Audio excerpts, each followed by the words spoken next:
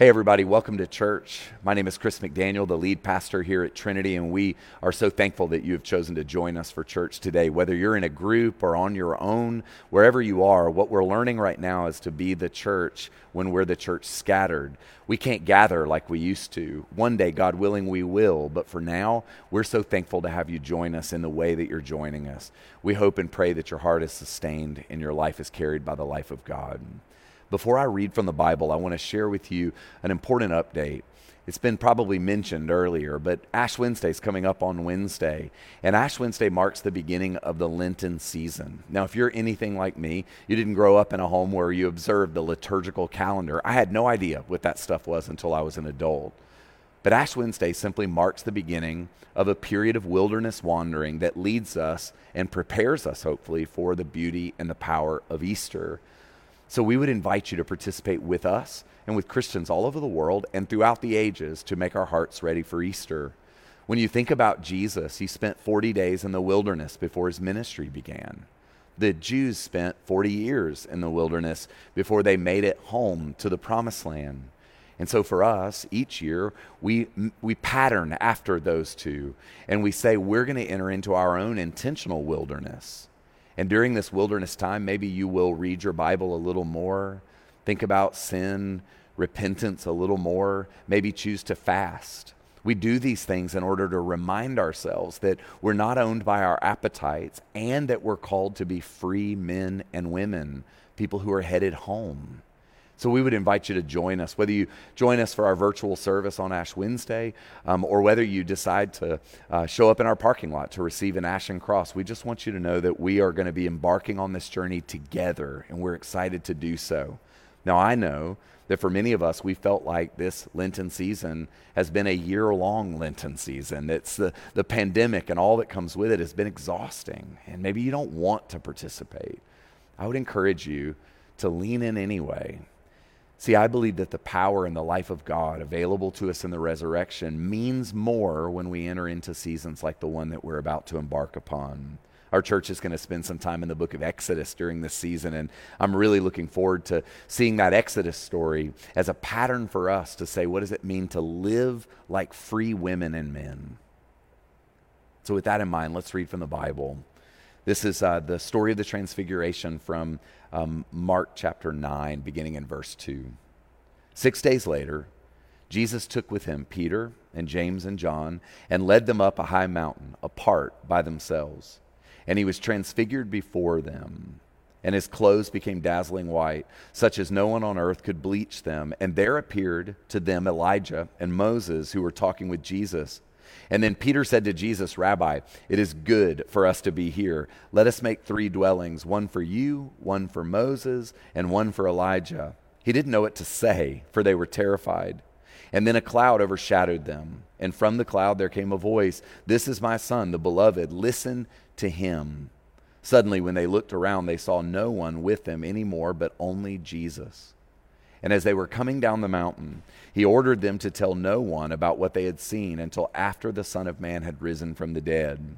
So they kept the matter to themselves, questioning what this rising from the dead could mean. This is the word of the Lord. Thanks be to God. Father, I pray that you would give us peace. I pray that you would speak to us through the word today, that you would help us, God, to be the kinds of men and women that you've called us to be. Help us to be at peace and rest, to hear from you. And Jesus, I pray more than anything else that we would see you for who you really are. In Jesus' name, amen. Amen. This text is really important. And the reason why it's important, specifically positioned before we get to the Lenten season, is that it's critical that we see Jesus for who he really is as we enter into the darkness. See, the church and the disciples were about to enter into a period of extreme darkness and uncertainty. And it was before that darkness that Jesus is transfigured in front of them. And so today we're going to look at the transfiguration. We're going to ask some questions around what it means, where we could be receiving insight from this text with an eye towards sustaining us as we walk through the Lenten season. So the first thing we need to see here is Jesus is transfigured. And that word simply means to change. So what we're told in typical Markian brevity, the Gospel of Mark is the shortest of all the Gospels. Mark is fast-paced and straight to the point. He simply says Jesus is transfigured. He doesn't say a whole bunch about what that means. What we know is that means that he was radically transformed in front of their faces. His appearance changes, and he catches his friends off guard. His clothes become as bright as a flash of lightning. Now, I want you to imagine what it would have been like to be James, John, or Peter, and you climb up a mountain with your friend, and then all of a sudden, his appearance is completely transformed and changed. And we need to understand something, and this is something Christians have wrestled with throughout the ages. In this moment, Jesus is not amping himself up. He's not sort of turning the light bulb on to make it brighter. He's actually pulled back a veil so that his disciples finally see him as he always is. They see his glory. So in this moment, in a very real way, James, John, and Peter are able to really wrestle with the fact that this is who they've been with all along. This is who they've shared meals with. This is who they've walked in the woods with. This is who they've heard teach. He is a powerful, glorious Son of God. And they see him for who he is. And I think all of us, at various times in our life, we need to catch a glimpse of who Jesus really is. Otherwise, he just becomes kind of a normal part of our everyday life. See, they see who they're dealing with now. But it's more than that. The second movement in this passage is that Moses and Elijah just appear on the mountain. Now, if you know anything about Jewish history, this is a pretty big deal. Moses and Elijah are the two largest characters in Jewish history regarding the law and the prophets. They are a big deal. And here they are with Jesus on the mountain. Now, I know some of you are immediately distracted by this. You think, were they really there? Like, is this real? I actually think they were really on the mountain. And I think it really matters. And here's why it matters. It matters because we're told here that God has a story that he's telling that's in continuity with the history of Israel. Luke's gospel gives us a look into this. Mark doesn't go into all of that detail, but another gospel does. And it gives us this sense that the Lord is telling a story that's bigger than we could imagine. Here's what Luke says that Mark doesn't about the conversation Moses and Elijah have. He says they were discussing the departure of Jesus. And another word for that is the exodus of Jesus. So what we're told here in the third movement of the text is that a new exodus is about to occur. Not only are Moses and Elijah with Jesus on the mountain, and the disciples get to watch it, but they're discussing, according to Luke anyway, a new exodus. So what does that mean?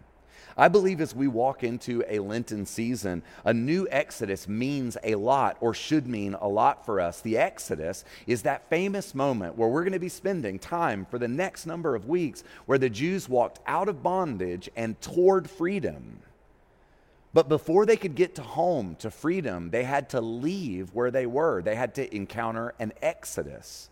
So as we walk into the Lenten season, the Lord is inviting us to engage in a new exodus, to move out of sin.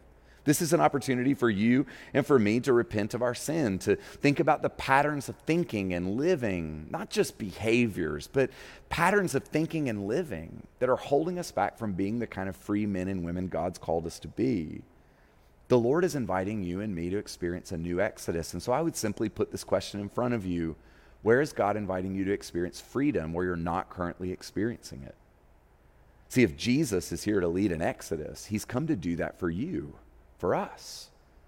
But we have to actually be aware of where he would be inviting us to walk toward freedom and away from something else. See, that's one of the things in the Bible. Whenever we're walking towards something, we're actually choosing to walk away from something else. We're letting go so that we can apprehend. And that's exactly what I think Jesus is setting us up to see here. The fourth thing we see in this passage is also really important because it tells us something about us. Peter, who's there with them, seeing Moses and Elijah, he attempts to prolong this ecstatic spiritual experience. He basically interrupts the moment, right? Jesus is speaking to, the all-star team of Jewish history, and Peter's like, hey, Jesus, I have a great idea. I'm going to build some booths over here, and we're just going to give y'all some space to hang out so you can just do this forever.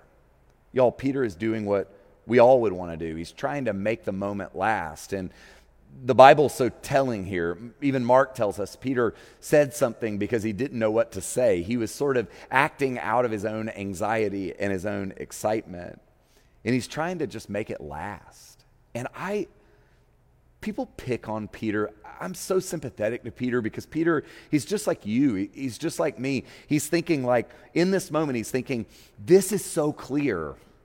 I just want this clarity to stay with me and with us. And he's just trying to kind of get his hands on it to make it work. He's trying to build a structure that will make the thing feel like it's going to last forever. Maybe you've had a mountaintop experience. I mean, just today, I was out walking on the West Side Beltline, and I had an experience of clarity and prayer that felt crystal clear. But as soon as my walk ended, I was immediately aware it won't feel as clear to me tomorrow, because clarity dissipates. And so what Peter's trying to do here is he's just trying to hold on to the clarity. And we can forgive him that. But here's 3 things that I know. God doesn't show up in power and clarity all the time. We wish that he would show up with power and clarity all the time. But occasionally, God will give us clarity, and he wants us not to control those moments of clarity, but to receive them as a gift and then carry the truth of what we received, even if we leak a little bit, back into the valleys, into the ordinary, into the routine. And that's what they do. We're told here at the very end that they look up after God speaks, and there's nobody there but Jesus. So it's just James and John and Peter and Jesus. Same 4 that walked up, walked down. But they're invited to walk down that mountain with a sense of God's power and glory that will see them through the dark days ahead. As we enter into the Lenten season, I believe the Lord wants us to see Jesus for who he is in a way that will sustain us as we walk through the valleys ahead. I want to put a couple of questions in front of you. So if you're journaling, this is an opportunity to reflect and journal. If you're with a group, this could be a great time to hit pause and discuss those questions as a group. Number 1, do you create space in your life currently to be redemptively alone? We're told at the very beginning of this text that Jesus was alone again, that he led his friends up alone. Do you find redemptive spaces of being alone? And I mean, that's different than being isolated and cut off. Redemptive alone time, intentional solitude. Number 2, do you believe that Jesus wants you to see him more clearly?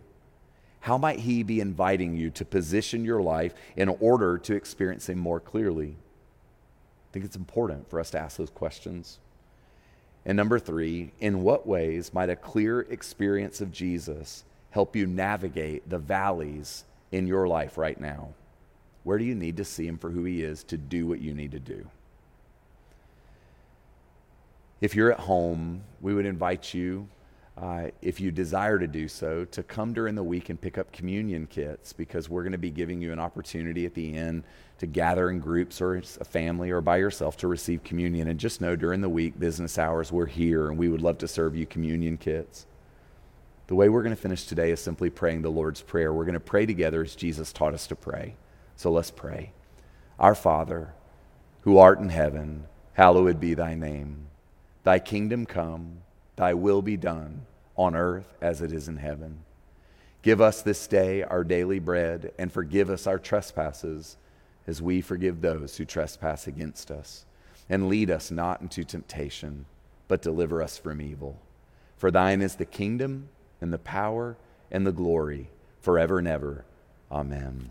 God bless you. Go in peace. We hope to see you on Ash Wednesday in our parking lot, or we'll see you when we see you at church. God bless you. Amen.